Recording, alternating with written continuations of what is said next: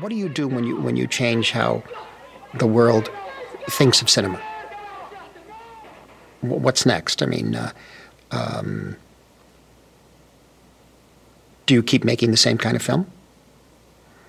Or if you're a person like Rossellini, if you are, you try something experimental.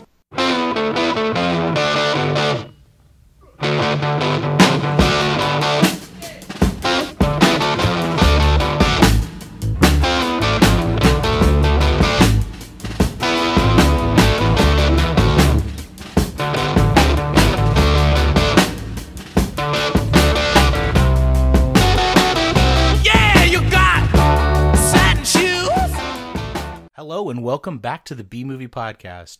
I'm your host, Adam Kautzer, and yes, it's been a very, very, very long time since we've posted an episode. Almost, I think it's close to 18 months now, but we're back. Oh, we're going to change up a little bit for this season. We're actually going to be talking filmmakers for an extended period of time. I think the whole season is going to be filmmaker-based rather than film-based. So you're going to get at least one or two episodes, just depending on how much me and co-hosts talk and blab about the filmmakers. So as you can probably already tell from the show notes, we're actually talking about Martin Scorsese. Why? Because this week, as our podcast is being dropped, the titan of movie directing is releasing his newest film, The Irishman. And so to talk about all things Scorsese, I'm joined by a former co-host from many, many different podcasts that we've done, the associate editor of The Movie Aisle, Scott Phillips. Scott, how are you doing today, sir? I'm good, man. Welcome back to the podcasting world. Seriously, welcome back to the podcasting world too. It's been a while. It's been too long. Exactly. And I mean, what a topic to start with Martin Scorsese as like the premiere episode or episodes. I have a feeling that this is going to be divided into two because we'll have a lot to say. Let's go ahead and, for those that don't know you, Scott, why don't you just kind of give a little brief rundown where people can find you so that at the top of the episode, if they want to, they can just go ahead and go right onto that Twitter and find you there. Yeah, absolutely. I am a film critic based in the state of Georgia. Obviously, I write for The Movie Aisle and have written for The Movie Aisle since its beginning. And I have recently started a project with a local CBS television affiliate, and I do video film reviews. The archives of my reviews can be found at WRBL.com. That's the name of the station.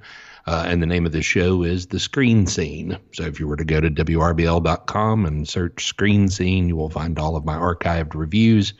So a guy who has a face made for radio is now doing television. Dude, you can't be that self-deprecating on the show. I can't fucking be laughing, man. So you can always reach us on the pod on Twitter and Instagram. The handle is the B Movie Pod, or B Movie Pod. The letter B, the word pod. B Movie Pod, yeah. The letter B, the word movie, the word pod, all together. No lines, no dashes, no bullshit. Just B Movie Pod on Twitter and Instagram. You can also find me on Twitter and Instagram. The Twitter is Tyrufus_McCoy, TYRUFUS_MCCOY. And then you also can find where we host the show, the site that Scott was talking to you about, The Movie Aisle. The Movie Aisle's Twitter and Instagram handle is The Movie Aisle. It's just all together, no lines, no dashes, no bullshit. The Movie Aisle. So you can find us there. Sorry, and I forgot in the world of social media here that if you want to find me on Twitter, it is mscott_Phillips. So I'm at mscott_Phillips. My full name is actually Michael Scott Phillips, but I can't exactly go by Michael Phillips since there is a very esteemed film critic for the Chicago newspapers named Michael Phillips. And so luckily I go by my middle name, so that solves the problem anyway. Absolutely. And so with all the social media-ness all out there in the universe, we're going to go ahead and actually just get right into our discussion with Scorsese. Now, it's going to work a little bit differently than it has before on the B-Movie Pod. The B-Movie Pod's is structured, but it's a little bit more freewheeling, a little bit punk rock, a little fuck you to the podcasting world. But this is going to be a little bit more structured when we're talking about filmmakers to maximize our usage of time and discussion. So the first topic that we're actually going to we're going to talk about is something that's been on film Twitter for quite some time now, much to my annoyance, which is Martin Scorsese versus the MCU. Now, of course, there are more people that it's really unfortunate to me that there are more people that know about the MCU than know about Martin Scorsese. That is a sad state of affairs on film Twitter. But we're talking about a certain avenue of film Twitter who just blew up when Scorsese, in a very long interview, gave a beautiful dissection of the reason why those movies weren't for him. And my opinion, and I'm going to let Scott talk for a little bit, is that I think that so many people just see the headlines and don't read the interview and just lose their shit over things that they really shouldn't be losing their shit over. And I mean, there's a more of an articulate discussion point for me on this, but I wanted to hand this over to Scott to talk a little bit more about this because, to me, it's just outright stupid. Yeah. You're exactly right in the sense of, used to our attention spans were such that people would read, 750, 1,000 words on a news story. And actually get all of the nuances and all of the details. And these days, that just doesn't happen. And so what you've got is these people out there who troll video interviews, troll interviews in written publications, and they go in and pluck a sentence out. Maybe it's in context, maybe it's out of context, and they slap it up there as the headline to generate clicks. And so it's really, in my opinion, shoddy journalism. It's not balanced or anything like that. It's just trying to come up with kind of the most explosive, inflammatory take that you could possibly make out of what that person had to say. And then that becomes news. And so it turned into essentially Martin Scorsese says Marvel movies suck. And so everybody lost their minds and ran with it. Absolutely. And so for people that don't understand and who have not read the quote that was in Empire magazine and in the article, it's this: I don't see them. I tried, but that's not cinema. Honestly, the closest I can think of them as well made as they are, with actors doing the best that they can under the circumstances, is theme parks. It isn't cinema of human beings trying to convey emotional, psychological experiences to another human being. That's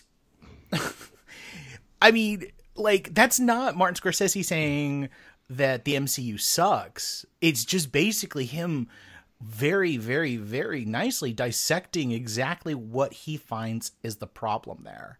And to be quite honest, I don't see why there is so much umbrage about what he said, because it's the truth.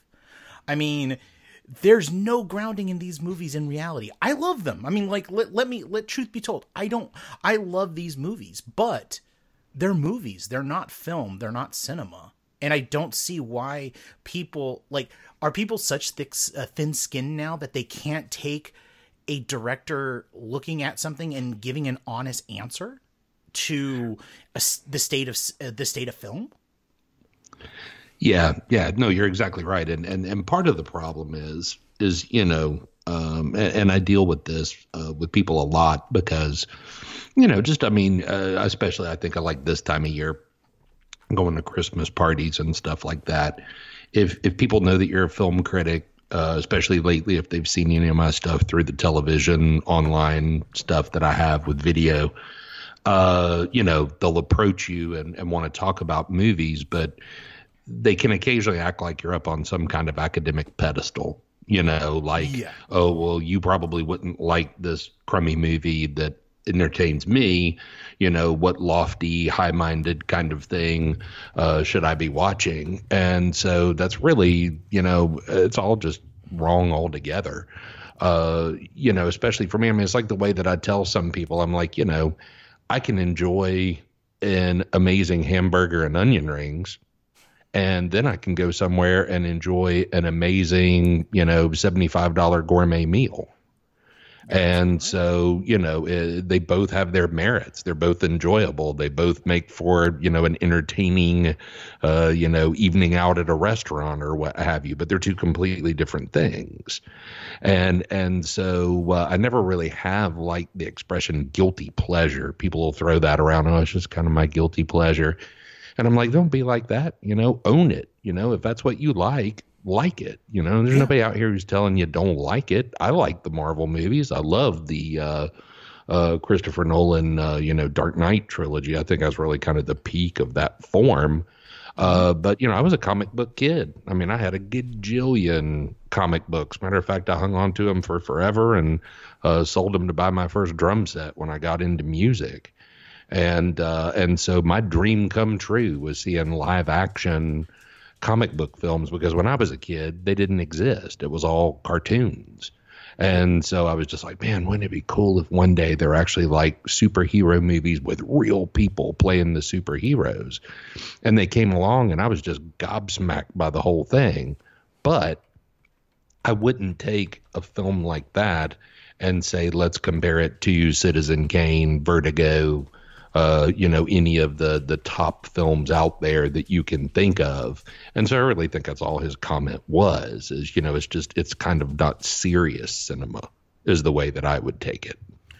Absolutely. It is like he's basically saying the thing that I've told people before, which is that like the Marvel movies and the DC movies, like any kind of comic book movies are just that. They're movies. There's a difference to me, at least in the term movies and film, pop culture and cinema. Like we're living in an era that is highly, highly like influenced by pop culture, and that's okay. I mean, there's nothing wrong with it. I'm not criticizing that. I'm literally looking at it and seeing one of the titans of cinema. I mean, like when in 100 years from now, Martin Scorsese is going to be just as an important milestone as a single filmmaker as the entire MCU is going to be for the next however many like years that this particular phase of cinema like lasts, however long it lasts, because it is a phase.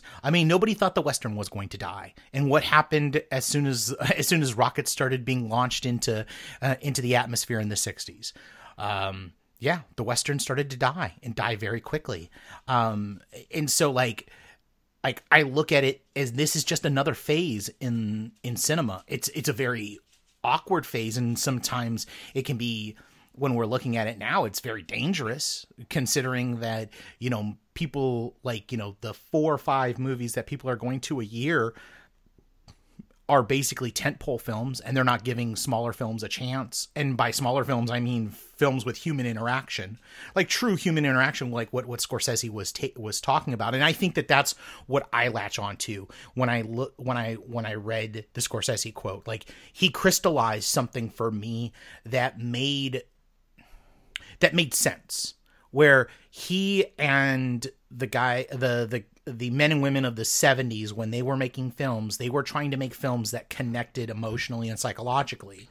Whereas, I mean, let's be honest, the MCU, as much as we love it, and we're seeing things that we probably never thought, like, 10-year-old Adam and 10-year-old Scott never thought that they would ever see, or could not imagine what they're seeing. But at the same time, that's all we're seeing, it seems like, from major studios. And I think that Scorsese has a true point in that it feels like it's just theme parks. It's theme parks, but it's inoffensive theme parks. And we're going to be talking about Scorsese in a way like where some of his films are highly offensive. Like it's not even offensive. It's that they're shining the light on very dark psychological issues, and we're going to talk about one that has like groundings and has its fingers dipped in a recent comic book movie that bends that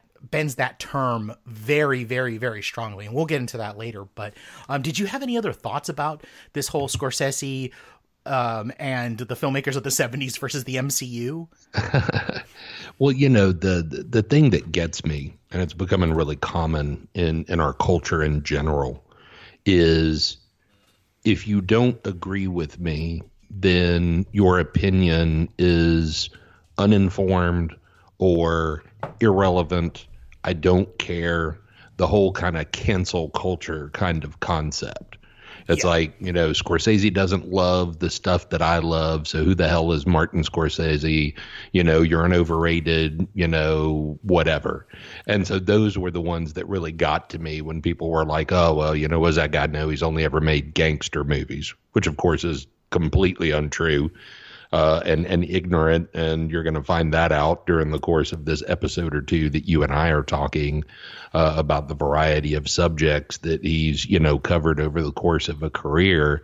And so that's where you lose me. When you want to tell me that one of the greatest filmmakers who's ever lived, his opinion on filmmaking is somehow irrelevant or ill-informed or something like that, my response to you is, I'll be happy to mute whatever thread or channel or whatever you're talking on, because you just don't even make sense.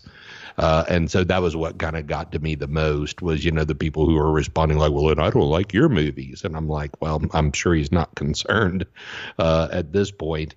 And then, there's something also to be said for, everything is of its time. And so, I often wonder, I don't know, what if Fellini watched a Scorsese movie? Would he love it? No, would Scorsese's idols love his movies?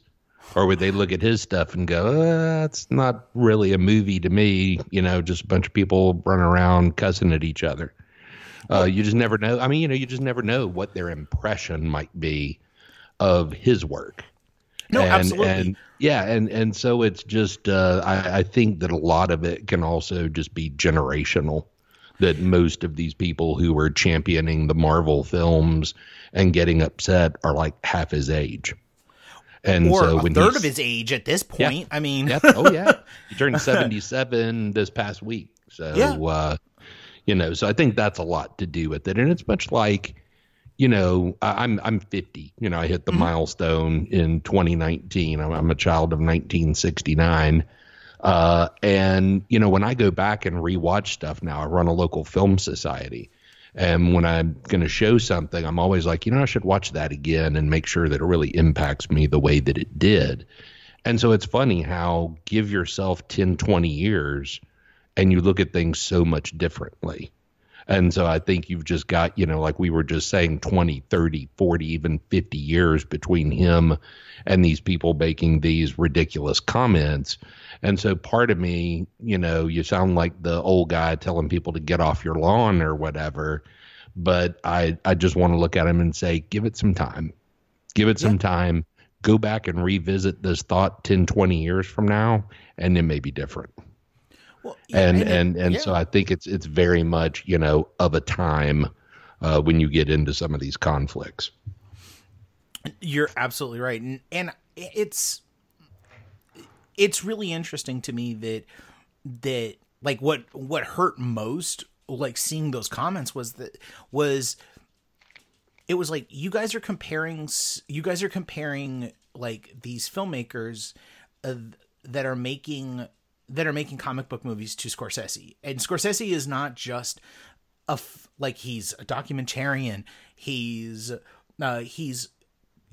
his primary goal in all of it is to make sure that cinema survives. And so like he's preserved so many films, not just in the US, but his World Cinema Project, which he made with his own money. Like when you see a man who's ponying up money to preserve things and make sure that history stays, it shows you that there's a true passion there. Like, I feel like documentaries are things that you do for passion. Like, that shows the grit of a true filmmaker. If they've directed multiple documentaries, you got to have a lot more respect for them than just the because there's no money in documentaries. And you look at Scorsese has been credited 64 times as a director.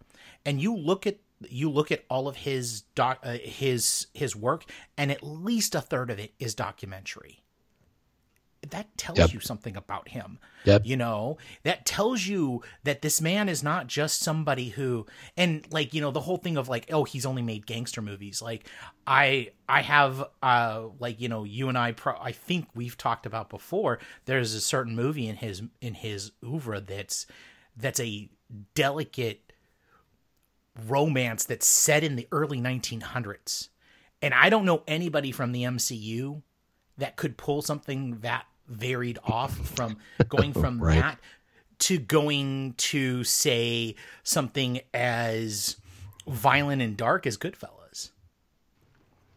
And exactly. and do so within 3 years of each other. Like, which means that you're developing the project probably at the same time. And it's just it's all around. It's just like, to me, it feels like if you're saying that stuff about Scorsese and not actually listening to what he has to say, then maybe you shouldn't call yourself a film critic. I mean, to be perfectly honest, if you're so upset that he quote unquote bruised or damaged the MCU in some way, then, like, you know, what does that say about you? Yeah, no, you're exactly right. And I think in a way that, you know, film critics kind of wear two hats. You know, we're fans first. You know, you don't do this because it pays giant money and you get to just jet all over the world and have a great time with, you know, famous people. There are very, very, very few folks in this industry that get to do that. You know, you basically do it because you were a fan first. So this idea of film critics just crapping all over everything because they're such fuddy-duddies and blah, blah, blah, you know, it's just not true. I mean, we're fans first or you wouldn't be doing this. And so I think what happens with people, it's like based on experience. And so you and I watch a lot more movies than the average person who has to get a babysitter and, you know, make a big night out of it and have date night out and things like that.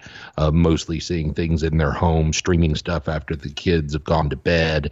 You know, you and I see, you know, hundreds more movies in the course of a year than people like that do. And so I think one of the things that happens is we start to look for originality. You get tired of seeing the same thing over and over again. And so then if as a critic, you recommend something that's unusual, that's out of the ordinary, like a Last Black Man in San Francisco as a 2019 example, then people think that it's some kind of lofty, high-minded, film critic-y kind of thing. And really it's just, why don't you check this out? Because I guarantee you've never seen anything like it before. And so I think that some of what creeps into this is any genre that just has a sameness to it becomes old for film critics pretty quickly. You're absolutely 150% correct. And this is going to be an ongoing topic. I just have a feeling like this is not something that's done, but it's like, I have to really, I know it sounds weird, but I have to thank Martin Scorsese for bringing this up, because like shaking up film and film criticism is something that should be done every once in a while. Like, you know, and I don't even think he meant to be so like what I think people feel is glib, which I would never say that about Scorsese, but I think that the way that people read it was very glibly. And because I don't think he thought that anybody would even pay any attention to it. Yeah, because I think he was probably shocked. Exactly. By that reaction, you know. And I will leave this topic with this is I would suggest people get the book publisher Faber does these great filmmaker books. And they, of course, they have all the greats, the Titans. And if you don't know these favorite books, like, gosh, please go ahead and get them. I have at least 10 of them, maybe 15 of them. One of them I have, and I've bought multiple times because they've updated it, is Scorsese on Scorsese. And the first version of it I read was it was probably updated around 95 or so. So you're looking at around the time that he had done Age of the Innocent. He was kind of like in a no man's land because it was probably just after Casino. And they asked him something. They asked him, did he still, like, at a certain point in a certain one of the interviews, I think it was after Goodfellas, they asked him if he still went to the cinema. And he said, of course I do. He's like, I love the cinema. And he's like, I try to go to see everything. And one of the things that he talked about was, he was like, he's like, I was finishing up something, and I can't remember what he was saying that he was finishing up, or I think it was actually Goodfellas he was working on, and he was there with Spielberg, Coppola, and Lucas. They were watching an edit. And then afterwards, he was like, because it was opening day of The Abyss, James Cameron's amazing movie. And he talks about how they went to go see it. They knew, like, they had heard it was going to be a bomb, because when they went to go see it in Westwood, which is a really a super deluxe place to go see a movie in LA, they were there front, first 3 rows. Nobody was in there, just them. And they just watched the movie. And he's like, I enjoyed it. It was great. Cameron knows what he's doing when he makes adventure films. And he kind of like gave this little kind of dissertation about Cameron and the big epics. And I often think about that with Scorsese, is that regardless of what the negative connotations that he had for the MCU, he said that he tried. And that's the thing that I always feel like is the difference between somebody who is a true film fan and someone who's just, they like their own thing, is that they're going to try it. Like, he tried it. He tried the MCU, and it wasn't for him. And, that doesn't mean that he's not going to ever try it again, or he's not going to look at other things, which I feel like more people could take the advice of Scorsese in the way that he does things, which is that his eyes are open to everything. And maybe we should be a little bit like that. Yeah, no, absolutely. I think that's a great example, to be open to all kinds of stuff. And I think, really what he's saying is just that type of thing just didn't for me. Exactly. I mean, that's really all it boiled down to. Even the little brief quote that you read a minute ago, he was saying that, the actors, do a great job with the material that they're presented with, that they're kind of good films within the context of what that genre is, its limitations, what have you. He wasn't saying this is crap filmmaking. He was just saying, I don't consider this to be some kind of relatable cinema about people and about human beings relating to one another and how they live their lives and stuff like that. And I don't really think there's any arguing with that. I mean, by definition, superhero movies are not really about that. Exactly. And with that, we're going to go ahead and jump into our next topic. See, but I come from a time where movies were films. Now, some were genre. You follow? Yeah, I do. Yeah. Years later, we realized, well, within the genre, certain things were able to be expressed, certain personal style developed, not all the time, but very often. And then one could appreciate the genre for what it is. And that's what I'm saying about the theme park films. For what they are, they can be appreciated. But that's not the only thing. Yes. You follow? And we have, it's our obligation to try to make that clear to that audience. All right, we are back. And we're going to kind of take our time with getting to our main topic, which is The Irishman. What I first wanted to talk about was like our history with Scorsese, and how we can kind of start, like how I wanted to start with that is asking Scott, what was the first Scorsese film that you ever saw? When you told me that we were or invited me to do this, I had to think about that for a little while. It was like, because I mean, I'm 10 years older than you. I saw more of his stuff in theaters than you did. Mm-hmm. And so I was trying to think back to, and I knew that it was either I rented Taxi Driver and then saw The King of Comedy in a theater, or I saw The King of Comedy in a theater and rented Taxi Driver. So I can't honestly remember at this point which it was. I remember how it got started. It got started oddly because of Francis Ford Coppola, because I was a huge fan of the first two Godfather films. Oh, and okay. so to this day, Godfather 2 is still one of my all-time favorite films. And of course, it features De Niro in it as the young Vito Corleone doing almost all of his part in Italian. And I remember watching that movie, and of course, Al Pacino is amazing in that movie. And so it really made me fans of both of them. And so it was like when I got introduced to, we were talking earlier about kind of this season, you're going to follow filmmakers. And I think that may come later in your movie watching kind of career. I think we all start out doing that kind of curation, but we usually start out doing it with actors.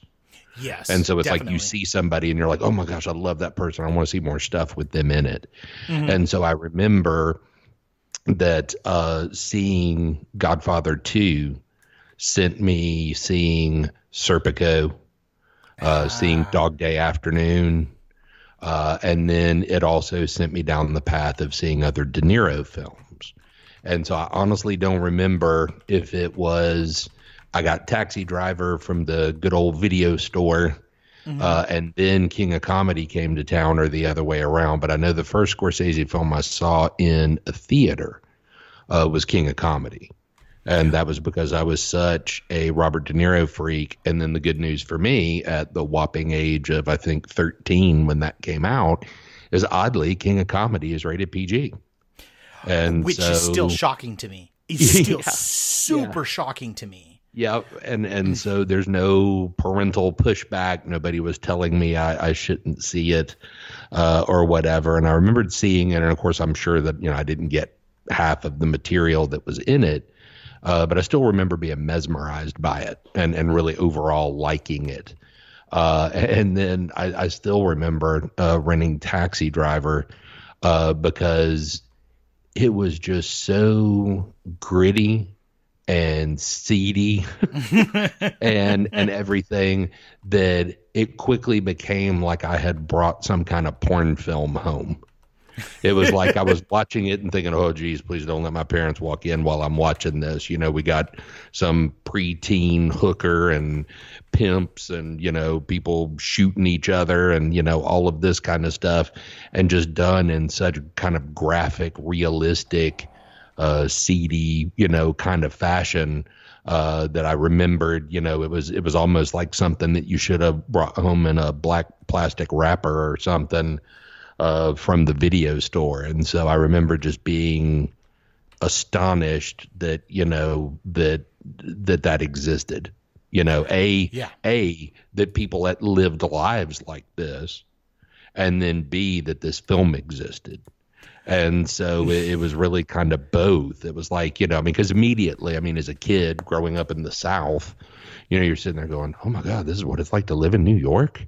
These people are crazy, and so it had a profound impact on me. But so my answer is not as much a cheat as just that was approaching 40 years ago.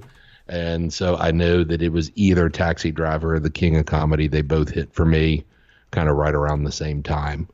But what about you? We have a decade between us, so your experience was likely different. Yeah, it was just a little bit different. I it's funny because I started with one of the greats. I started with Goodfellas. So I actually did not. I didn't see it in the theater. I actually saw it on VHS. But the thing was that like even the advertising for it, because I remember the advertising, I remember the movie trailers, I remember the TV spots. Everything about it was so different than what I had seen in gangster films about up until that time. So up until that time, if you think about it, I was about 12 at the time. So I'd seen some of the classics, like Angels with Dirty Faces. I'd seen the original Scarface, and then of course the De Palma remake. I'd seen The Godfather, but I had not seen The Godfather Part 2. And so like I'd seen some of the Titans, but they were all really kind of shot differently than this movie was. Like it even looked like just watching, I remember seeing the trailer and how much that trailer hit me, because it does this great job of showing you, yeah, this is not your average gangster movie. This is going to be way different.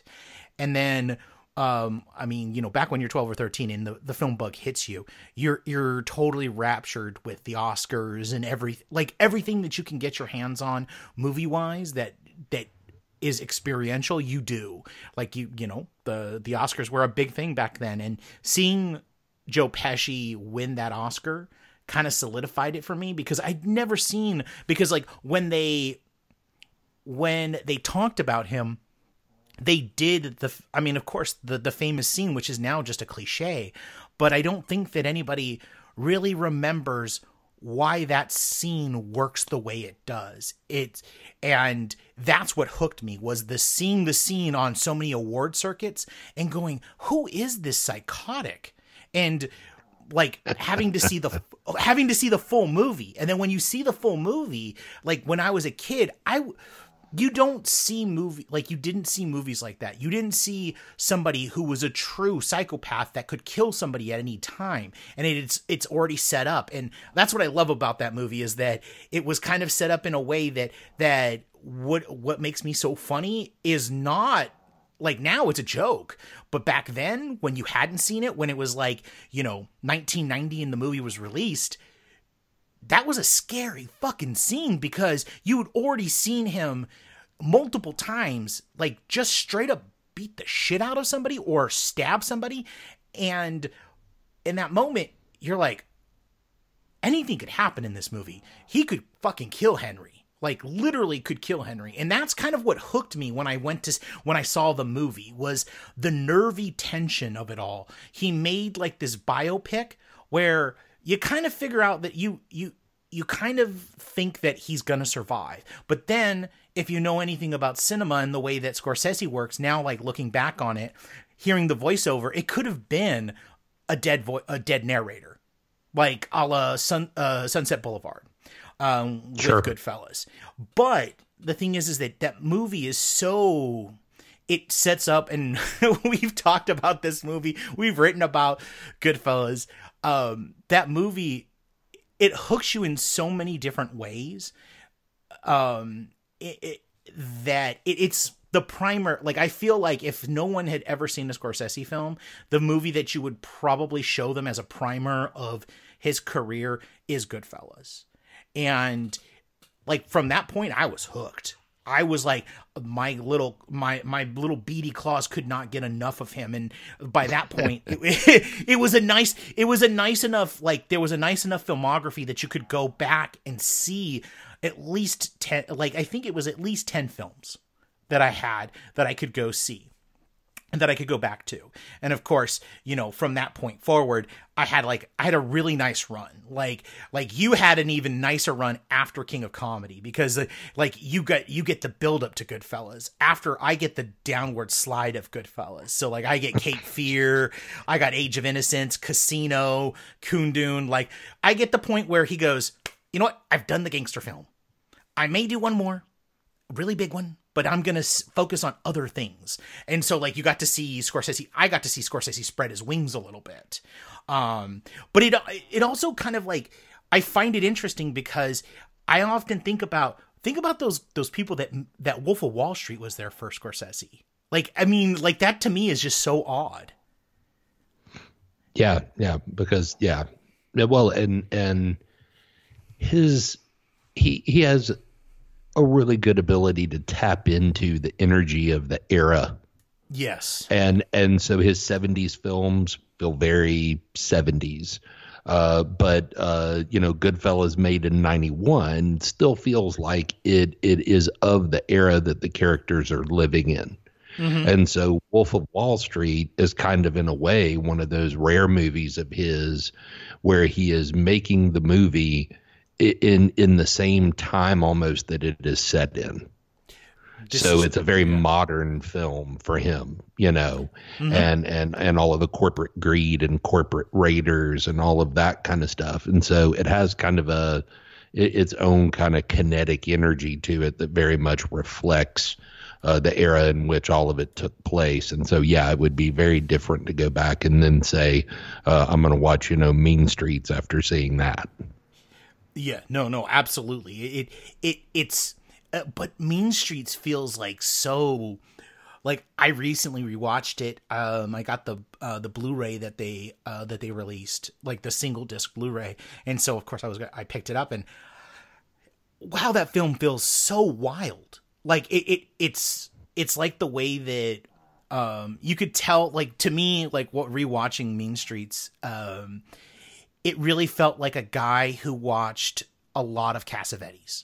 Like, almost too much Cassavetes. Yep. And I was just about to say the same thing. It's weird. Well, I mean, it's very indie feeling. Yes. And you don't tend to think of Scorsese as an indie filmmaker.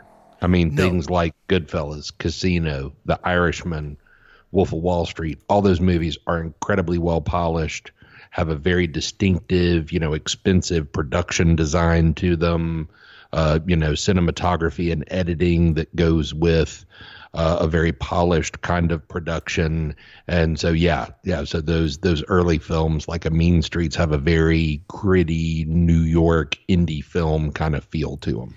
But my favorite part about Mean Streets is that it's an indie movie shot for like $12, but it has one of the best fucking soundtracks in the world. You could not get this soundtrack now. Like, just like, okay, so Jumping Jack Flash by the Rolling Stones, Tell Me by the Rolling Stones, I Love You So by the Chantels. What else do we have here? I Looked Away from Derek and the Dominoes, Please Mr. Postman by the Marvelettes. I mean, any of these songs probably would have cost at the point, like, at the point, like, say in the 1980s, would have cost as much as the entire movie cost. I mean, right. Like, it's literally like, when I was watching it, I was like, wait. Like, this really can't be the soundtrack. He must have done something. But then I was reading about, these are the songs that, because nobody did needle drops the way that he did at that point. I mean, he made like to go back to the MCU, which I find totally hilarious, is that, a lot of people want to like talk shit about him and stuff, but without him, James Gunn doesn't do the needle drops that he does in the MCU with the Guardians of the Galaxy. He just doesn't. Like that, like he stole that entire shtick from Scorsese. Right. Like anybody who has taken rock music and set it to like a contrary image is basically doing exactly what Scorsese did. Which I find totally hilarious. And it's like, you watch Mean Streets, and it is a Scorsese film, but it's like the beginnings of a Scorsese film. He has to like kind of go through everything before he gets to something like Raging Bull, which I feel is like his first Italian-American experiential film. And it become like, from that point forward, it just kind of like it and we will be talking about this in The Irishman, how he moves up the ladder on things. Like, first he started laterally, then he moved, and then he slowly moved up the ladder in the way that he portrayed crime within the Italian American community, which is fascinating. To see somebody who, like Bergman with Death, brings like such a continuity to his filming, which I personally feel like, and I'd like you to talk about this, like, I don't think it was intentional. He's not like Quentin Tarantino, where he's intentionally doing things in his filmography. It just naturally progresses like that. Yeah, well, and I think that part of it is, he so often has nonfiction source material that he works from. Yes. And so I think that there are probably topics that interested him, Italian American kind of subculture, so to speak, that he wanted to tell their stories, and it was a matter of the right thing coming along. And so it was like, so then he, somehow encounters Pileggi's book that he turns into Goodfellas, or he encounters, the book that Sheeran, and I forget the name of the co-author, but, You Paint Houses, Don't You, that The Irishman is based on. Yep. And then you find a good screenwriter, these guys like Zalian and some of those folks who are really great at adaptations. And that's really what sparks it. The Jordan Belfort, story in The Wolf of Wall Street, almost all of his films that have these huge casts and this huge scope is not something that he made up out of his brain, or that a screenwriter made up out of their brain. It's usually based on some kind of nonfiction work that got passed to him somehow, or he heard about it second or third hand from somebody he was working with, checked it out, and thought, oh my gosh, there's a movie here. And so I think some of his career, as opposed to sitting back and saying, I think next I want to do a story about X, it was kind of what found him. It's really interesting because I talk to documentary filmmakers sometimes in the work that we do, and there's always a commonality to them, which is rarely are they sitting around brainstorming a topic of a film. The topic finds them. There's just, they know somebody in their family, a friend, a local news story, maybe they have some connection in their family tree to some particular subject matter or something like that. And it seems like the subject matter finds them. And so in a way, he's almost like a documentary filmmaker with his narrative films. That it's like, somehow these subjects seem to find him, and he says, yes, this is something that I want to do. And it may take 5, 8, 10 years to germinate into something. But, that seems to be the way that he kind of picks his projects. Yeah, no, absolutely. Like, it really does feel like that. And reading about the way that he develops things, it's definitely a partnership with his writers, like, which I find very interesting. Like The Age of Innocence, like, which is a really big film for me. It was actually it's the second film that I saw in the theater with Scorsese, because after Goodfellas, you bet your ass that I would be lying, stealing and cheating everybody in my family for somebody to get me to go see Cape Fear, even though everything was a no. And just leave it to my dad. And at the time my parents were divorced, leave it to my dad to be able to let me go see that movie, a highly inappropriate movie at 13 to see, just because it dealt with so much more. But you look at Age of Innocence, and he developed that with Jay Cox for something like as long as it took them, they started that around the same time that they were developing Gangs of New York back in the 80s, when it was supposed to star Robert De Niro, and it was going to have a soundtrack from The Clash and the Sex Pistols. That's how long ago that Age of Innocence, and that was 15 years before it actually turned into a movie. And I kind of love that about Scorsese, is that he takes these long gestating periods to produce something, and really does kind of make it quality over quantity. Even though if you look at his filmography, 64 films or 64 projects that have been directed since I think probably about 1964, 1965 when he was at NYU. Right. That's a staggering number of projects. But he also understands, and I think that this is something that I feel gets lost when we talk about Scorsese, is his almost dogmatic, like, sense of story. Because when you watch his films, yeah, they're freewheeling and they're visually arresting, but his films are very classically told movies. They have an A, they have a B, they have a C. They are very 3-act structured. Now, the way that they go about it is, is very different sometimes. But for the most part, he's very much so a classic filmmaker, but he manages to blow up the stories in a way that's the best way possible.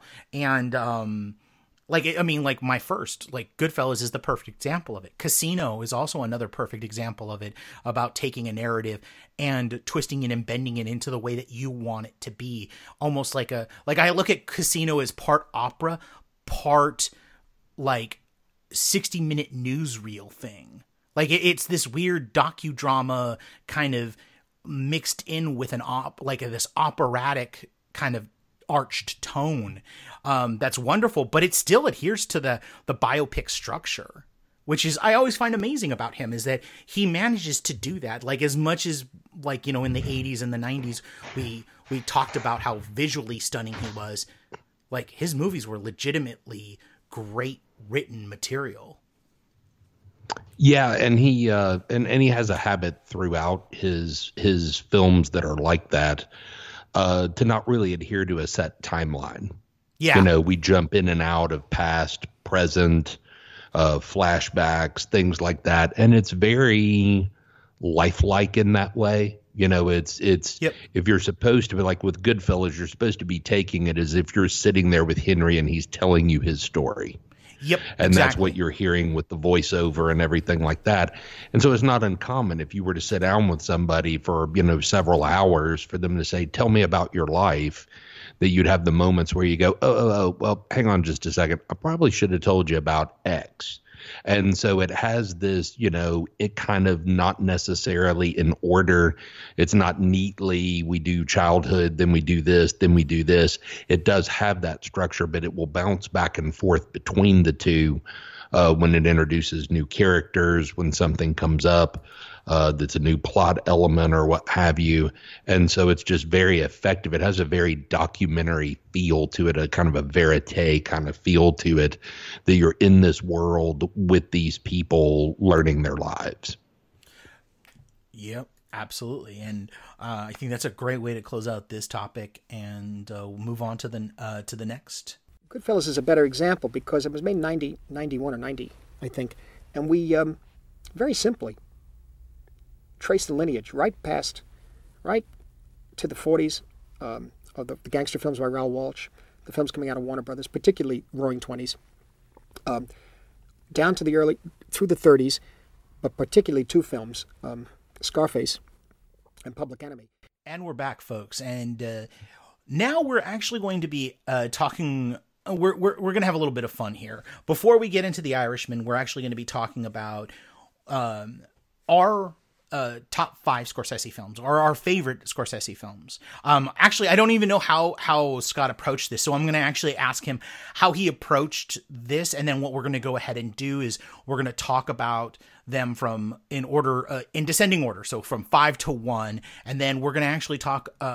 After that, we're going to talk a little bit about underrated Scorsese, because we all talk about like the pillars of Scorsese's career, but I feel like there's so much more variedness to his career, and I think that we're having a little bit of fun with what I would call the underrated Scorsese. So with that, I'm gonna hand it over to Scott, and he's gonna talk to you a little bit about how he approached it, and then we're gonna go into his number 5.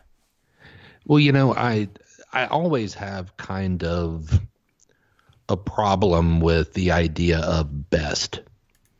Mm-hmm. And you've heard me talk about that before. If anybody has ever read any of my year-end list type columns that I've written I've put this in several introductions over the years, which is, best kind of conveys there's some standard by which things are measured. And so objectively, I can say, here are the best movies by so-and-so or what have you. And I think, and some people view it as a cop-out, own your opinions and all this kind of stuff. But I think the bottom line is, it really is always just favorite. That's really in the end your best. Your best are your favorite films that you saw this year. Now, some of them may be the best technically speaking, and may receive lots of awards and things like that. And some of them may be things that, just moved you, resonated with you, that are not going to garner a bunch of awards and a bunch of attention and things like that. And so I kind of put this list together by a combination of kind of what it meant to me when I saw it versus how well do I think it still holds up. Which most of his films, it's amazingly well.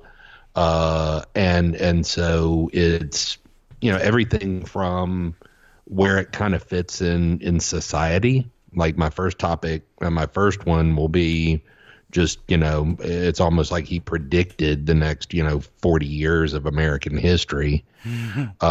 And so that's really kind of where my list comes from is what are the ones that I can kind of watch over and over again and always enjoy and always get something new out of. They maintain their relevance, thematically, and everything like that. And then also at the same time, just what it did when I saw it. And what it did for me just as a film and my desire to see more films. But not just, the amazing thing is when you see a really great movie by any filmmaker, it doesn't just make you want to see more movies by that filmmaker. It just makes you want to take more chances and see more stuff by anybody who knows what they're doing. You are 150% correct on that one. Yeah, I just think that's what gets lost in this is, if you go see a kind of, out there movie by somebody and it whets that appetite. You say, gosh, I got to find me some more, edgy stuff like this or, kind of modern kind of things like this, or maybe even the exact opposite. You go see, Eggers, the Lighthouse, and I'm sitting around like jonesing for, black and white films with weird aspect ratios, and so it's just like, sometimes when you encounter those challenging movies and really get into them and really get a lot out of it, you're just like, bring it on. It's like kind of like food for your brain. Bring on something else that's gonna challenge me and interest me, that isn't just standard fare. Absolutely. Okay. No, I definitely that's definitely like the best way to approach, and you basically have said it in a lot more of an elegant way than I could ever how I approached my list too. So there's no really need for me to talk about it, and let's just get into your number 5. Yeah, number 5 for me, and it's just crazy when you can sit here and make a list and say that your number 5 is Taxi Driver. Yeah. And I mean, you may disagree. Maybe you're number 1, but I'm just saying, that you're dealing with some serious talent when, you look at these, 5 films that I will name and think of how many great ones got left out. But Taxi Driver was the one that I was alluding to, where I was saying it's like he predicted the next 40, 50 years of American society, which is this dangerous loner, the person with the delusions of grandeur or a violent streak in them, somebody who's, just unhinged enough to kind of go do something about whatever they're unhinged about. And, I referred to it, when I was writing about something the other day as mass casualty culture. And that's kind of where we are, is this idea of these kind of domestic terrorists, these people that will just, explode in public and, take some people with them. And, the scary guy with the gun looking at himself in the mirror. And so that's one of the reasons that, right now it's big to, what's the best movie of the decade. And once again, I have to say, well, what do you mean by best? And then I say, the movie that probably most captures the 2010s is We Need to Talk About Kevin. Yep. It definitely does. Now a lot of people be like, oh God, no, what have you, The Social Network, what have you. And I get where they're coming from and can totally get behind that. But unfortunately, it was at the very beginning of the 2010s that movie came out, and it just showed us, what we were in the midst of, but it's gotten even worse since then. And these people that, are just kind of outside of society and living, in kind of fringe mental health territory, I would say. And so to me, Taxi Driver is just eerily prescient to have been, a film from the 1970s that showed us, where our country was headed decades later. You're right on. We're going to see this one a little bit later in my list, and I'll save my comments. But I mean, you're dead on in regards to predicting 40 years. And it actually leads kind of perfectly into my number 5, which is something we talked about before. And this one is also a prediction of our society in the last, like, the rising of this particular kind of style of culture. My number 5 is The King of Comedy. And I feel like this movie, more than any other movie, kind of predicted celebrity culture in the way that it has been transmuted over the last couple of years, with people having ownership, like thinking that they have ownership over a celebrity. And more so than that, the entitlement at which people have about not just celebrities, but their own worthiness to be famous. It's deathly funny. It is super, super uncomfortable. All I need to tell you is that there's a scene that involves Jerry Lewis, Robert De Niro, and Sandra Bernhard, if you know who Sandra Bernhard is. And every time I see this particular scene, it makes me shudder as much as it makes me laugh. And that probably tells, I don't want to ruin what the scene is, but you will know it because it's probably the most infamous scene in this movie. But this is a movie that I kind of like. So this is the movie that people really should see because they've already seen the remake of it, which is The Joker. Right.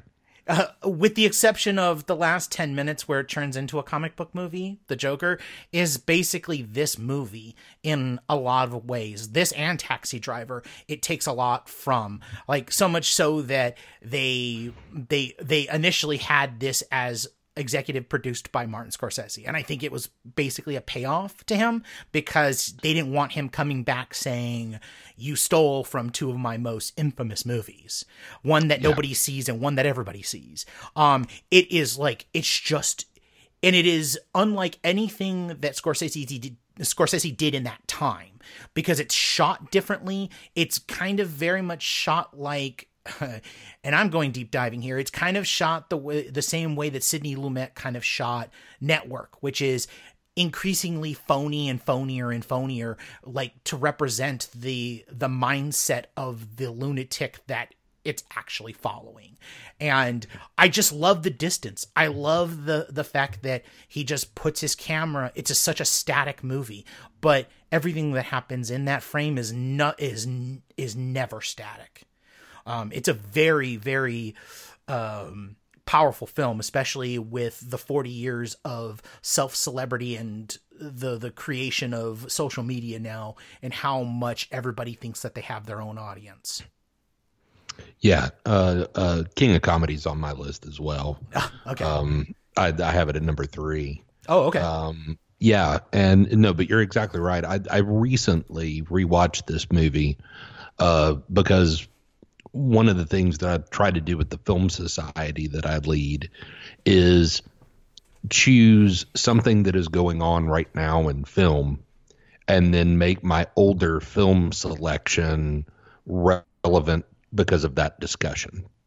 So when Joker was coming out and everybody was saying, oh, it borrows so heavily from King of Comedy, and, it's not a coincidence that, Robert De Niro is cast as the talk show host as kind of a little meta wink to that film.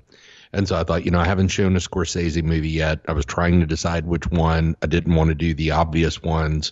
And so I thought, I'm going to show King of Comedy. And then if people go and see Joker, they can kind of see those parallels. And so I've just had an opportunity to re-see it within the last couple of months. And yeah, if you take, 80s talk show culture, like we had back then that I remember very well because I would have been, 13 at the time, like I said, the kind of Johnny Carson show, that kind of environment where the peak of fame pre-social media, pre-internet was being a guest on one of those shows. And so if you just take that and substitute for it reality television, Twitter, Instagram, whatever your substitute would be, it translates so well almost 40 years later, this idea of you don't have to be talented, you just have to be infamous. Yep. That's that. Because used to it was you got on these various shows because, you're an incredible musician or you were a great actor or you were a really, truly funny stand-up comedian or, even like famous best-selling author, Stephen King would be on talk shows, stuff like that. And so used to it just was the place for the mega talented. And then now it's become kind of this place just for the mega famous, as if fame is in and of itself an accomplishment. Yep. Fame for fame's sake. Yep, exactly. And that is what that movie does such a good job of, is, everything from the delusion regarding your own talent and value versus, you deserve your 15 minutes, if not, 15 years of fame. And so it's amazingly relevant to this day. I mean, you substitute certain technologies, phone booths and hardline telephones and stuff like that for modern day technology. And, you could almost do a shot for shot remake of the thing. Absolutely. And it would be just as electrifying as it is that it was 40 years ago. I mean, and let us note with the King of Comedy, massive failure. Huge fucking failure for Scorsese. So much so that he had to go indie for a while because it cost so much. That movie cost so much money to make, and nobody liked it. Which is to me it was the 1, 2, 3 combo of New York, Raging Bull, and the King of Comedy, all which were massively produced, big budgeted movies that just did not make any money. They were critically lauded, but I love the fact that it's really kind of turned around in a lot of people's estimation and esteem. And then also, I mean, as much as I shit on Joker, which that's something that you and I have talked about and I've talked privately with people. As much as I shit on that movie, I have to give it credit for bringing to light this movie, King of Comedy, because it's a better movie all around. But at the end of the day, it's just a great, great movie. And I hope that people, after hearing this, will actually give it a chance and take a look at it. What's your number 4, Scott? My number 4 is Raging Bull. So, you know what's great is that's my number fucking 4 too. Yeah, first off, just it being new territory for him, for Scorsese, black and white. I thought that was a great idea. And so to see him work in black and white is really nice. And then a sports movie, you know. And I can actually remember that I didn't see that movie for quite a while because I just didn't give a shit about boxing. Boxing just was not, I mean, it just wasn't one of my things, you know. I mean, I grew up in the Southeast. I was a, football and baseball kid, and that's what I played, and that's what interested me. And boxing was fine, but I didn't know anything about boxing. It wasn't really popular where I was. And so I could always remember that it's kind of like, oh, yeah, that Robert De Niro boxing movie. Well, I'll probably watch that at some point. And then when I watched it, you realize it ain't really a boxing movie. I mean, it is, but it isn't, and it is really, it's an interesting bookend with King of Comedy, and oddly, you would kind of think that maybe King of Comedy would have come first. Yeah. Because it's kind of this thing of, King of Comedy is wanting the fame and thinking that you deserve the fame and all this. And then Raging Bull really takes you into what do you do after all that's gone? Exactly. Like it's. And so,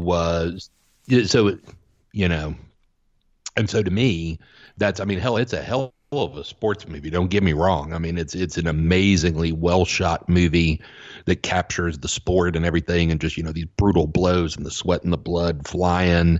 And he does a great job of capturing that world. But to me, it comes down to Jake LaMotta punching that wall. Yep. And fat Jake LaMotta walking through his restaurant, wanting to talk about his glory days that really nobody else really wants to talk about. They just want to eat their meal. Yep. And so it's almost like after you've gotten those moments, how fleeting they can be, and what do you have left afterward if that's how you define yourself? It's bleak subject matter for sure. Oh yeah. Yeah. Oh, definitely. Oh yeah. And you hit it right on the head. I mean, it is it's weird because it's not higher on my list because, to be honest, like it is the movie that is about the worst piece of shit in the world. Like Jake LaMotta, like the way that Scorsese, like it's really interesting to me that Scorsese was able to make this film and nobody be mad about it. Because, I mean, Jake is an unrepentant, horrible person. Like, it's just, and then at the end of it, no, you're right. Like, he doesn't, like, the thing that I love about the movie is that he doesn't change. We see a movie, yeah.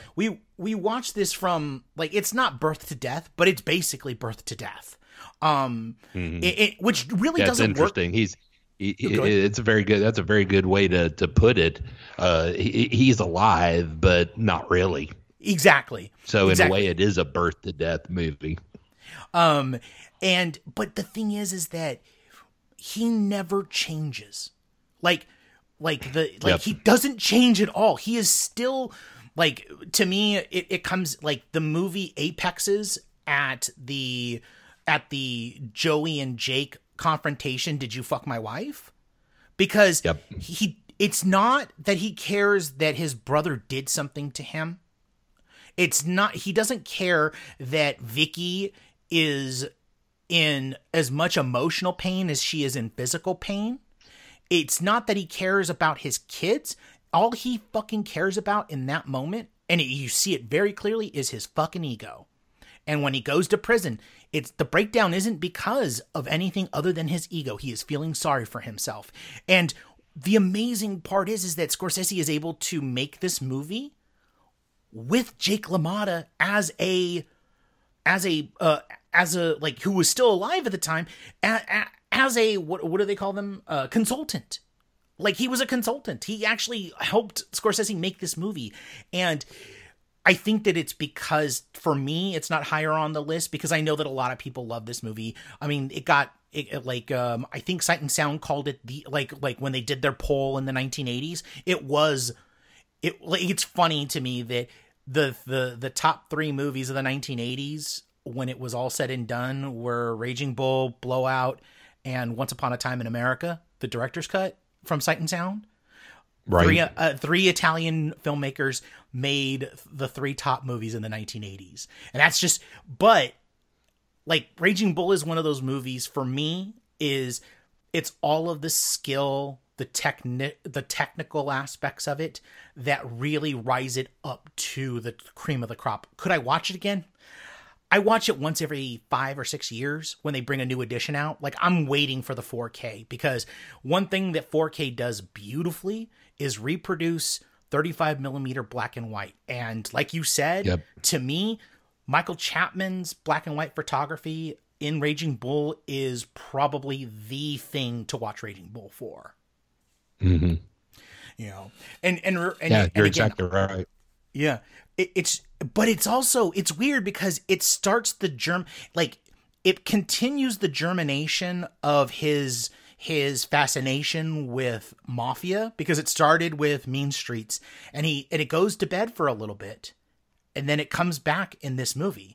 I mean, a lot of people don't realize how much, like, when you watch this movie, you go, wow, yeah, there's a lot of the whole tricks of the trade that he ends up using in his mafia crime films. And it's all there, like the families, the corrupt side of the boxing.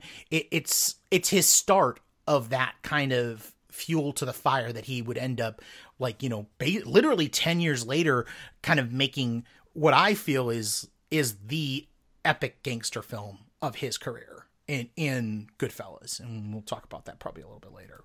But anything else about Raging Bull that you kind of want to zero in on? You know, maybe not anything specific to the film, but it's kind of incredible when you look at this filmography, that if somebody didn't know the context of the discussion we were having, they could think that we were discussing putting it as the 4th best film, period. Exactly. Realistically. Like, of all time by anybody. Yeah. And we're just talking within the context of one person's work. A filmmaker. So, yes. Yeah. Which is, again, just staggering. Like, you think about it, you like, and you go, wow, that is. And like, I find it funny that we both hit number 4 with Raging Bull, but it seemed like when you look at Scorsese's filmography, it feels like the number 4 movie in his career. Like, it will never be the top movie in his career. Like, it will always come in 3rd or 4th with everybody when you really are honest with yourself about things. Right. Yeah. What did you have for your number 3? It was The King of Comedy. Oh, so, yeah, that's right. That's right. The King of Comedy. Yeah. So that one, and you know, and I think it's also possibly, not that I don't think that it doesn't merit being the number 3 film on my list, but it was my first Scorsese in a theater. And so I think you just kind of have those memories and those feelings, where you can go back to remembering encountering this voice for the first time, and so it sticks with you. It definitely does. It really, really does. My number 3 is a bit of controversy for him, which is, and it's actually, like, I know this sounds weird, but it is actually my favorite of this genre, which is The Last Temptation of Christ. Interesting. So it's based off of, like, a lot of people probably don't know this, but The Last Temptation of Christ is actually based off of a novel, a very controversial novel, which became a very controversial film, that tells the last days of Christ, but tells it from what is truly a ground level telling of the Christ story. It's not done. I can't even. It's something that somebody has to see in order to really understand its power. It's not done in the traditional sense, in the way that I think that a lot of people would think of a Christ story, with English accents and high level, and, you know, like what you see in something like, say, Ben-Hur. Like it's not like that. It's done like a Scorsese, like, gangster movie. It's done low level. I mean, you have Willem Dafoe as Jesus. You have Harvey Keitel as Judas. Verna Bloom plays Mary. Barbara Hershey plays Mary Magdalene. I mean, these are the people that he's casting in the film, and it's not like it is about religion, but it's more about the man himself and what he ends up doing and what Christ as a figure had to deal with through his last days. It's a staggering piece of work for a man who was a devout Catholic for a very long time. Paul Schrader, another person that he's collaborated with for a very long time, wrote the screenplay, who Schrader himself was Scott, what was he before he went to USC? He was a I'm Dutch. blanking. I'm sorry. I said I'm blanking on what you're talking about. He was devoutly religious. A Quaker. He was a Dutch Quaker. Oh, gotcha. He was a Dutch Quaker before at 18 he left to pursue film criticism. He saw, I can't remember what movie he saw, but his like both of these men who took their faith very seriously made this movie. This movie that does not feel like, I mean, I have to tell you guys, it doesn't feel like, it's not like any religious film that you've ever seen. It's not even like, I couldn't even call it a religious film because it's not about the religion. It's not about these markers. Right. It's about this human being. And I think that that's where a lot of people take umbrage with the film, is that it proposes that Jesus is as much human as he is a god. Maybe even more so. And it also has this amazing, like, what I don't think I don't know if we've talked about this enough, but Scorsese's use of music in any film is amazing, but the score that he got from, oh gosh, what's his name? I can't even, Peter Gabriel, is an amazing score that you could listen to on its own. And it's just this, it's as much a Peter Gabriel project as ever was formed. And it's just, it's a staggering work. I watch it every Easter. This is the movie that I watch on Easter because it means so much to me that I can't personally articulate it, because a lot of things that like there's a lot of criticism towards religious entities in this film, and he makes very salient points. And I love it for very personal reasons. And I don't think there's a more powerful Christ movie, that's done in a style all of its own and doesn't feel self-important. So yeah, that's my number 3. I can tell you that my journey as a film critic began with that movie. Oh, really? But in a weird way. I grew up, of course, in the South, and I don't know how evident that is in my voice. That probably says it all. But grew up in Alabama. I went kindergarten through 12th grade in the city of Auburn, Alabama, and then have lived now, I guess, 22 years now in the state of Georgia. So I'm pretty much Southern through and through. And so Southern is, of course, the land of going to church every Sunday, maybe also on Wednesday nights. And Baptist is big as a denomination. And so definitely heart of the Bible Belt. So Last Temptation was coming out, and our local theater chain was refusing to show it. It was the height of their, I mean, in some parts of the country, there was a boycott that it was, that there were, it was sacrilegious and, blasphemous and terrible. And so I wrote my thing that was ever published in any way, shape, or form outside of like a high school newspaper. I wrote a letter to our local newspaper saying, how could you possibly be boycotting or preventing the playing of something that you haven't even seen? And so I made this passionate plea for let the public decide, and basically said, that you're small-minded and ignorant and what have you. I wish I had a copy of it to this day. I could probably go into some archives somewhere and find it, because it would have been around the time of the release of the film, obviously. And so my thesis statement was show it, and then let people decide. If you show it and nobody comes and it bombs, then so be it. But First Amendment and freedom of expression, etc., you should at least offer this film and give people the opportunity to choose.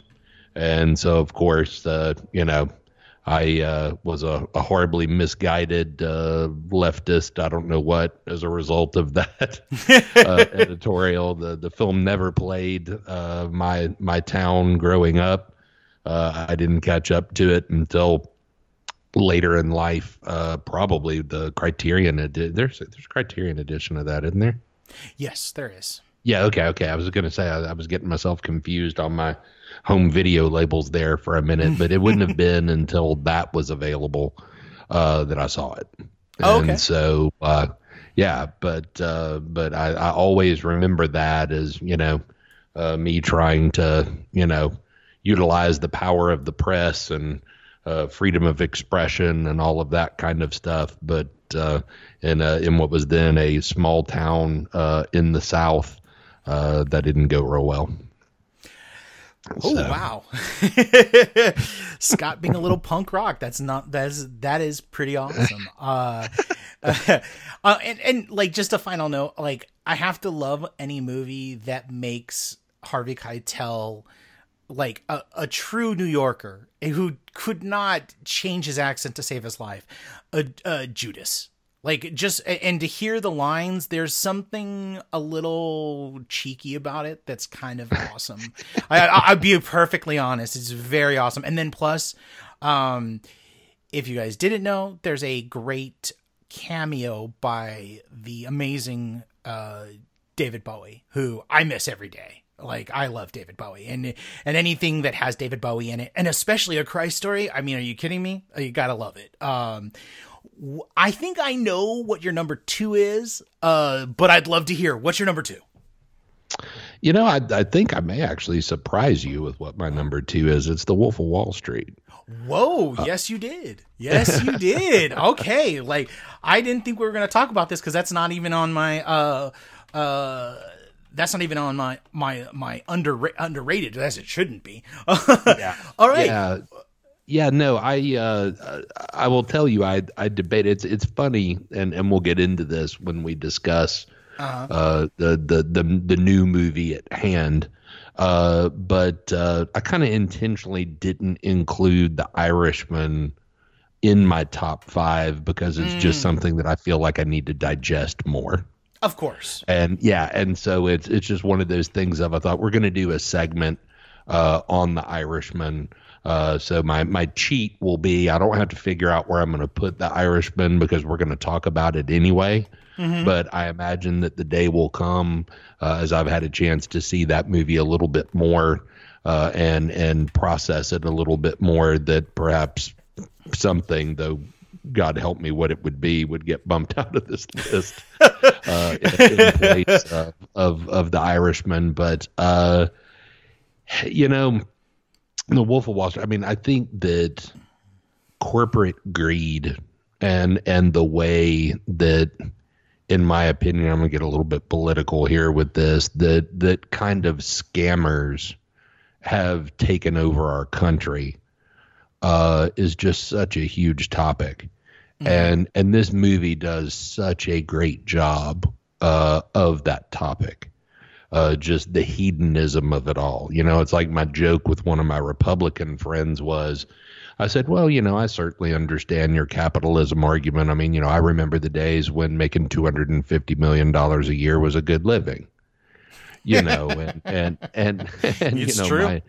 my point being that, it's just, to me, The Wolf of Wall Street harkens back to another film that is literally in the title, Oliver Stone's Wall Street. Yep, another great. And when you movie. say, when Charlie Sheen's character says to Gordon Gekko, how many yachts can you ski behind? That's this movie. Yep. This movie, you ask that question, well, we will give you an answer in The Wolf of Wall Street. We will show you just how decadent everything can get, and just how out of control everything can get, and how, it's just never enough. The profits have to be greater and greater and greater and greater. And if, legally speaking, you can't get the profits to be greater and greater, well, then we're just going to have to figure out a way around those regulations and a way around those laws, and continue to bump up profits and set records and, do whatever has to be done to scam people out of their money, because I can't make enough money lawfully to live the lifestyle that I want to live. But the other thing that The Wolf of Wall Street to me did was, it goes back to that great sense of humor that is in Goodfellas. Yep. Goodfellas has just this streak of dark humor running through it. And I remember going to a couple of screenings of Goodfellas when I was in school and college and everything, that I'm just sitting there howling with laughter, and I'm the only person in the packed out theater that's laughing. So I guess, I'm the only sick twist in there that was really, enjoying all the dark humor in that movie. But The Wolf of Wall Street brings that back. You have that satirical bite in that movie, where just some of it is just laugh out loud funny. And even, like the Quaalude scene just kills me. And then, of course, we also have things like discoveries, like getting Margot Robbie in that movie. Mm-hmm. And just, what a stroke of genius that was, to cast her and then see where she's been since then. So I just, when I think about it, when I try to think of the way that things resonate with the times, like I said, Taxi Driver with the lone gunman idea, the King of Comedy with its quest for, fame or infamy. And then this one, just zeitgeist wise, just really sticks with me, because I think it is such a great distillation of where our country jumped the tracks and has just gone so out of control, and really, we haven't gotten back on the track since. No, we haven't. And what I'll add to the Wolf of Wall Street conversation, because it's not on my list, even though it, like, if we talked about defining movies of the 2010s, I would definitely say that would probably be my biggest choice. Like, of the last decade, it would probably be this, because what I think that is lost, the biggest thing I think is lost, that Terrence Winter, the screenwriter, and Martin Scorsese encapsulate, is what a bunch of fucktard, fuckwit assholes these guys are. And how they literally, through their own hubris, literally ruined our country. And the very fact that Scorsese got, arguably at the time, the biggest movie star in the world to star in this movie is, like, even more so like it's almost like a punk rock middle finger to film in general, and also to, like, the era that we are currently living through. I find it infinitely interesting how the movie's message was really lost on a lot of the people that were sub 30, and how how it was more of, like, they took it like a rap song, that it was like all this shit was good. But I mean, everybody else is mortified about it. And I just find the way that the intent as opposed to what ended up happening is extremely interesting to me. So much so that like my number 2, it kind of relates to that in a certain way. It was your number 5. It's my number 2, Taxi Driver, which I will just say this much about Taxi Driver because I didn't really comment on it. I saw it at a very young age, probably younger than I should have, because I literally, the next movie after Goodfellas that I saw was Taxi Driver. And that movie, like, I mean, like you talked about how it blew your mind. It blew my mind too. And it also, like, I didn't understand why that movie was so revealed by so many people. But then when you start to hear about the assassinations, the lone gunman, all of the stuff that it quote unquote inspired, it's one of those movies that it's like, it's almost like the Joker nowadays, how people, there was so much of a pushback on the Joker, not because it was a bad movie or anything, but because it could incite violence. And the whole thing is that it really didn't.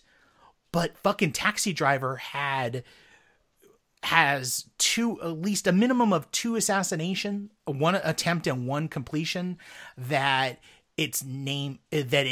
that hovers over it. The Reagan assassination attempt and then the John Lennon assassination. I mean, like when you watch it, you first realize, wow, this could never be made now. But also additionally, how vital this movie is. Like, it's still a very vital movie because it gets the pathology of the lone gunman correct.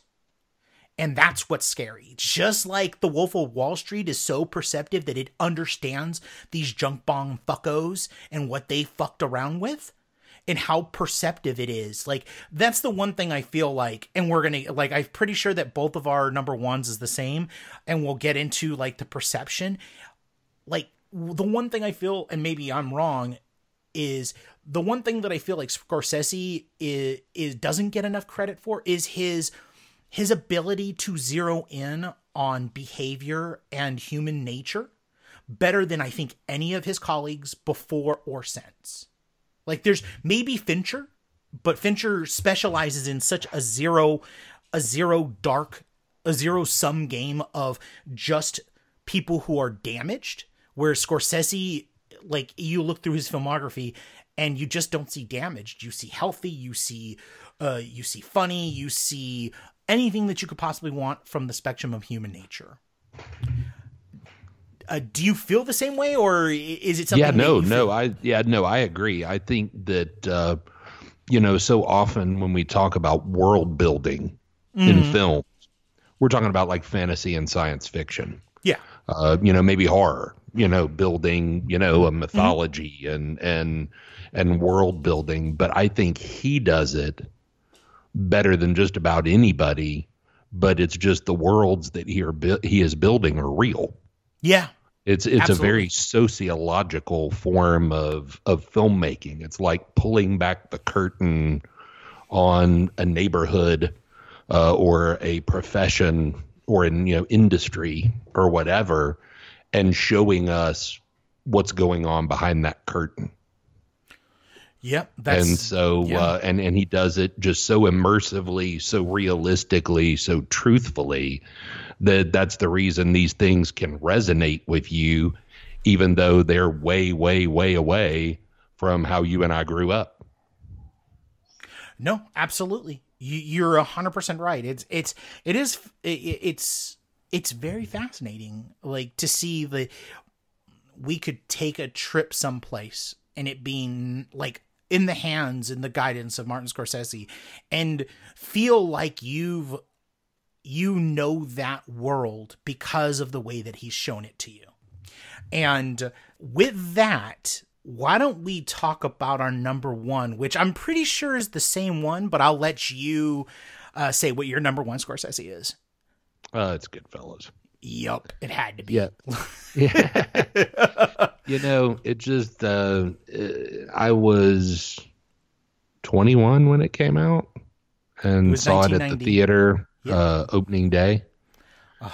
So, I mean, I was ready for it. And there's a film critic in Atlanta who I've always loved by the name of Eleanor Ringel. Mm-hmm. And Eleanor used to write for the Atlanta Journal-Constitution. And one of the coolest things to ever happen to me is to get into the Georgia Film Critics Association and have my name be right above hers in the alphabetical listing of critics in Georgia, you know, me being P and her being R. Mm-hmm. And so she's still at it, still plugging away. Probably, I don't know, she's probably 10, 15 years older than I am, 10, 12 years older than I am, maybe. And so it was always a habit of mine. I've always been a movie nerd, that I would go to class on Fridays, and there was an Atlanta Journal-Constitution newspaper dispenser there near my class. And so I would always carry however many quarters it was in my pocket to get the newspaper on Friday. And the main reason I got the newspaper on Friday was so that I could read all her reviews and kind of figure out what I thought I ought to see that weekend. And so, of course, you know, the front page of the arts and entertainment section was this spread on Goodfellas that she had just given a rave review. And it was already on my radar to go see it. And so, I mean, just as soon as afternoon classes were done, I was headed to a 2 o'clock or a 4 o'clock or whatever it was. But I saw it that afternoon, and, you know, it just broke my brain. I mean, it was just so amazing. It is, you know, there aren't, to me, that many perfect films out there, but it's definitely one of them. And to me, my definition of like a perfect film is just every department that was involved is firing on all cylinders. You know, from the cinematography to the editing to the needle drop music choices, to the performances, to, you know, screenwriting. I mean, you name it. It's just the ultimate collaboration. Because, you know, I mean, it's a Scorsese film, but Lord knows, you know, and he would be the last person to credit himself with everything. It's just surrounding yourself with all of those assistant coaches and having a game plan come together and just hitting it out of the park. And so, see how many different sports analogies I can fit into one comparison. But and it was just incredible. Matter of fact, it was so incredible, and I was so just kind of blown out by it, that I basically went out, got in my car, backed out of my parking space, didn't see that somebody else was backing out of their parking space, and had a fender bender in the parking lot of the movie theater right after the movie. Oh, crap. So that is definitely, yeah. You know, a film has like knocked you upside down if you get into a fucking accident. I mean, yeah, exactly. So, you know, and even that could not dampen my mood. I was still, you know, flying high when I got back that night. And, you know, people were like, well, what'd you think of it? And I was just in such a great mood. And then they were like, where'd that big dent in the side of your car come from? And I was like, that happened in the parking lot afterward, but who cares? That movie was amazing. And so I probably went to see it, I don't know, maybe 3 times in theaters. I mean, I certainly, you know, those were the days where, you know, I sound like Father Time over here, but I'm just saying things have changed a lot in the sense that movies stuck around. You know, even movies that didn't make $1 gajillion stuck around. We didn't have, you know, 6 new releases hitting screens every weekend. And, you know, by the next weekend, 3 of them have disappeared and 3 of them hang around a little while longer. And so I probably saw it 3 times, but I saw it 3 times over a period of probably about 6 weeks. And so I just thought that, you know, it was just amazing. I think the other day when I responded to a tweet by another film critic who was kind of covering this type of ground in anticipation of The Irishman, and I used the word gobsmacked. And that was, you know, that's a great way to put it. It just, you know, slapped the taste out of my mouth, as the expression goes. It just was so visceral. And it was one of those things where it was just almost like you didn't realize a movie could do that. Yep. That was the groundbreaking aspect of it to me. There was something just electrifying and kinetic and the single take shot through the Copacabana that's become so famous, the how am I funny sequence, having the meal with the woman who actually is Martin Scorsese's mother, while Billy Batts's body is in the trunk of their car. Just so many sequences in that movie, the literally looking like they're demons out of the pits of hell trying to bury a body in the red tail light wash. Just so many moments in that movie that are just iconic that it just knocked me out. You put more of a eloquent spin on it than I could have. It's like the movie broke me in the best way possible when I was a kid, because it was like the two filmmakers that are so tied to me because of the time at which I saw them, and I was formulating my, like, in my head, like what I was going to be as a film viewer, is Scorsese and Tarantino, because around the time that I really got into Scorsese, Tarantino was coming up in the world. And the thing that really smacked me over the head was the storytelling, because when I saw Goodfellas, I mean, like we were recounting, I was telling you it was the first thing that I ever saw of Scorsese. It, like, how, like, you were talking about how, like, it left you on a high. For me, it was, I saw this film and it was on video. Of course, it was on VHS. And I saw it, like, I watched it by myself. My mom and my sister did not want to see it. And that was fine. I mean, like, they wouldn't have been into this. But it was a movie that I immediately rewound and watched again. Because I can see that. It's such, like, the thing that, like, I will never get over is the fact that the first thing I said to myself, or I thought inside my head, is, I didn't know that you could tell movies the same way that you and your friends tell stories. And that's literally what it was that when we were kids, I mean, like, when I was a kid, you didn't have, like, I mean, we didn't have text messages. We all got together and then we started talking about the different things that we did over, the couple of weeks that we hadn't seen each other, right? Or we hadn't gotten together. And invariably it was about, like, getting in trouble, your dad beating you up, or like, your dad smacking you upside the head because you did some stupid shit. But it was the way in which you talked about it with your friends, with a lot of divergence that I'd never seen before in a movie. And Scorsese just crystallized that. And that's what kind of, for me, is the thing that ultimately is the, I don't even know how to put it. It's what Scorsese as a filmmaker is like, he takes rules that he understands better than anybody else in the world of cinema. I mean, if you really think about it, he knows things better because of his almost entire encyclopedic knowledge of film and film history. So if anybody's going to break a rule, it shouldn't be, pardon me calling somebody out, but it really shouldn't be Joss Whedon or Zack Snyder. It really should be Martin Scorsese. And it's just a film that every time you watch it, it is still as fresh, is still as violent and dirty and brilliant as it was the day that you saw it. I mean, like, the thing that hits me the hardest every single time I watch it is two moments. Is the moment Jimmy Conway is going to kill every single son of a bitch that's in that bar, and then the preceding, not playing Layla, but playing the solo, the second part of Layla. Yeah, the coda. Yeah. The coda of Layla. Which I always find super ironic because Scorsese always works on 35 layers.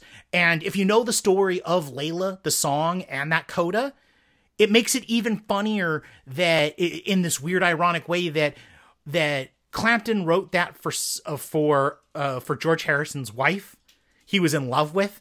And He turned this into a death march. He literally turned it into an assassination. He turned it into the complete opposite thing that it was, which at that moment when I saw it, like that became like, and this is something that happens a lot with like what I felt like was when I was discovering Scorsese, was that song became one of my favorite songs of all time. And he just does that. It, like, right. He just, I don't know, like there's something magical about Goodfellas. Like I was recently writing about, as a side note, I was talking to you off air. I'm writing about Big Trouble in Little China because of the Blu-ray release. And I was telling you, I didn't know how the fuck to write a review about it. So what did I do is I wrote a review. Like I wrote about what made me love the film, which is not necessarily a review, but it's like, there are certain films in my life that I could never review. Like I could never review Goodfellas because it's a magic trick. It's in the ether. It's something lightning in a bottle. I think it's the best way possible to describe not just this film, but I think that like all of Scorsese films feel like lightning in a bottle. Yeah, no, exactly. And it's amazing that you can come up with this list that we have come up with. Mm-hmm. And yet, if you said, do a list of your top 10 Scorsese moments, I could easily see where half to 3/4 of them might not even come from these movies. Yep. You're absolutely right. Like you're talking about the Layla moment. I always think about the use of the Stones' Can't You Hear Me Knockin' in Casino. Yes. Or the 400 songs that he uses in Casino that make absolute sense. Like, how do you, like, or the, like, that moment, or, like, if you talk, like, you could do an entire thing about Casino, and it being, and you would think that it's the greatest movie ever made. But it still doesn't even make our top 5. Right. Or the opening moment. The Saul Bass inspired moment in Casino where he turns on the car, it blows up, and then it starts the opera music, and he's flipping through neon. I mean, it's like, holy shit, dude! You did that, and that's just a moment in your entire career. There's some fucking filmmakers, a title sequence is their career, right? But Scorsese has thousands of moments like this. Well, and I think you made a good point about Goodfellas breaking certain rules. And, it's like, I mean, how often do you hear the, show, don't tell, don't use a voiceover. If you're using a voiceover, you need to rework the screenplay so that the characters can deliver the information and not some narrator. And yet it's just perfect.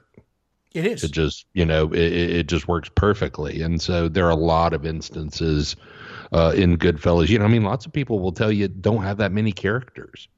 Mm-hmm. You can hear almost like an old timey movie producer going, I don't get it. Who's the main person? Who's the main character? Who's the star here? We need some kind of separation between the main guy and everybody else. And instead you got all these people in all of these scenes, and it's always different people and all this. You can almost hear like old timey movie producers saying, nope, this is a mistake. In the school of like, I don't know, Cary Grant or, Gregory Peck or those kind of things where, you've got to have a definite individual who's kind of like your leading man. Mm-hmm. And that movie is really kind of like a leading trio of performances. Absolutely. I mean, Pesci and Liotta don't show up for 25 minutes in that movie. Yep. I mean, like De Niro shows up 10 minutes in, but you don't know that you kind of get an idea that he's going to be the main character, like he's going to be a main character. I mean, like, yeah. And then just wild tonal shifts, like the cocaine 80s should not work, but it does. Right. Because that damn Harry Nilsson song like, it's such a lightning, like that movie is such lightning in a bottle that you cannot, like when you try to describe, you can accurately like review it, but it doesn't give you exactly what that movie is, Yep. Oh, it's very much like, almost like alchemy. It's almost Yes. like some kind of mystical thing where, everything came together and it turned into gold. No, absolutely. Absolutely. And guys, we're going to stop right here. We're going to stop dead in our fucking tracks because we're going to bring you part 2 of this. Yes, it's going to be as long as The Irishman. I don't give a shit. We're going to be back in a couple of days with part 2, where you're going to hear about our underrated Scorsese films, because now my fucking list, it doesn't even make sense anymore. I have to go back and rethink about this because, we've been talking Scorsese and now it's kind of in the ether that I need to kind of like readjust this. And then we're going to talk about the main topic, which is The Irishman. The newest Scorsese film. And so we will be back in a few days. The next podcast will drop. And then we're off and running, guys. Like, this is not just the only filmmaker. Scott knows about at least one of the filmmakers that we're going to be talking about. And he's going to be joining us with, and it's super exciting. Can't wait. Absolutely. And with that, we will be back we'll be back in another couple of days. For you guys that are like picking up on the archive, well, then just go to the next fucking episode and hear our underrated Scorsese and our discussion about The Irishman. So until next time, guys, we'll talk to you soon.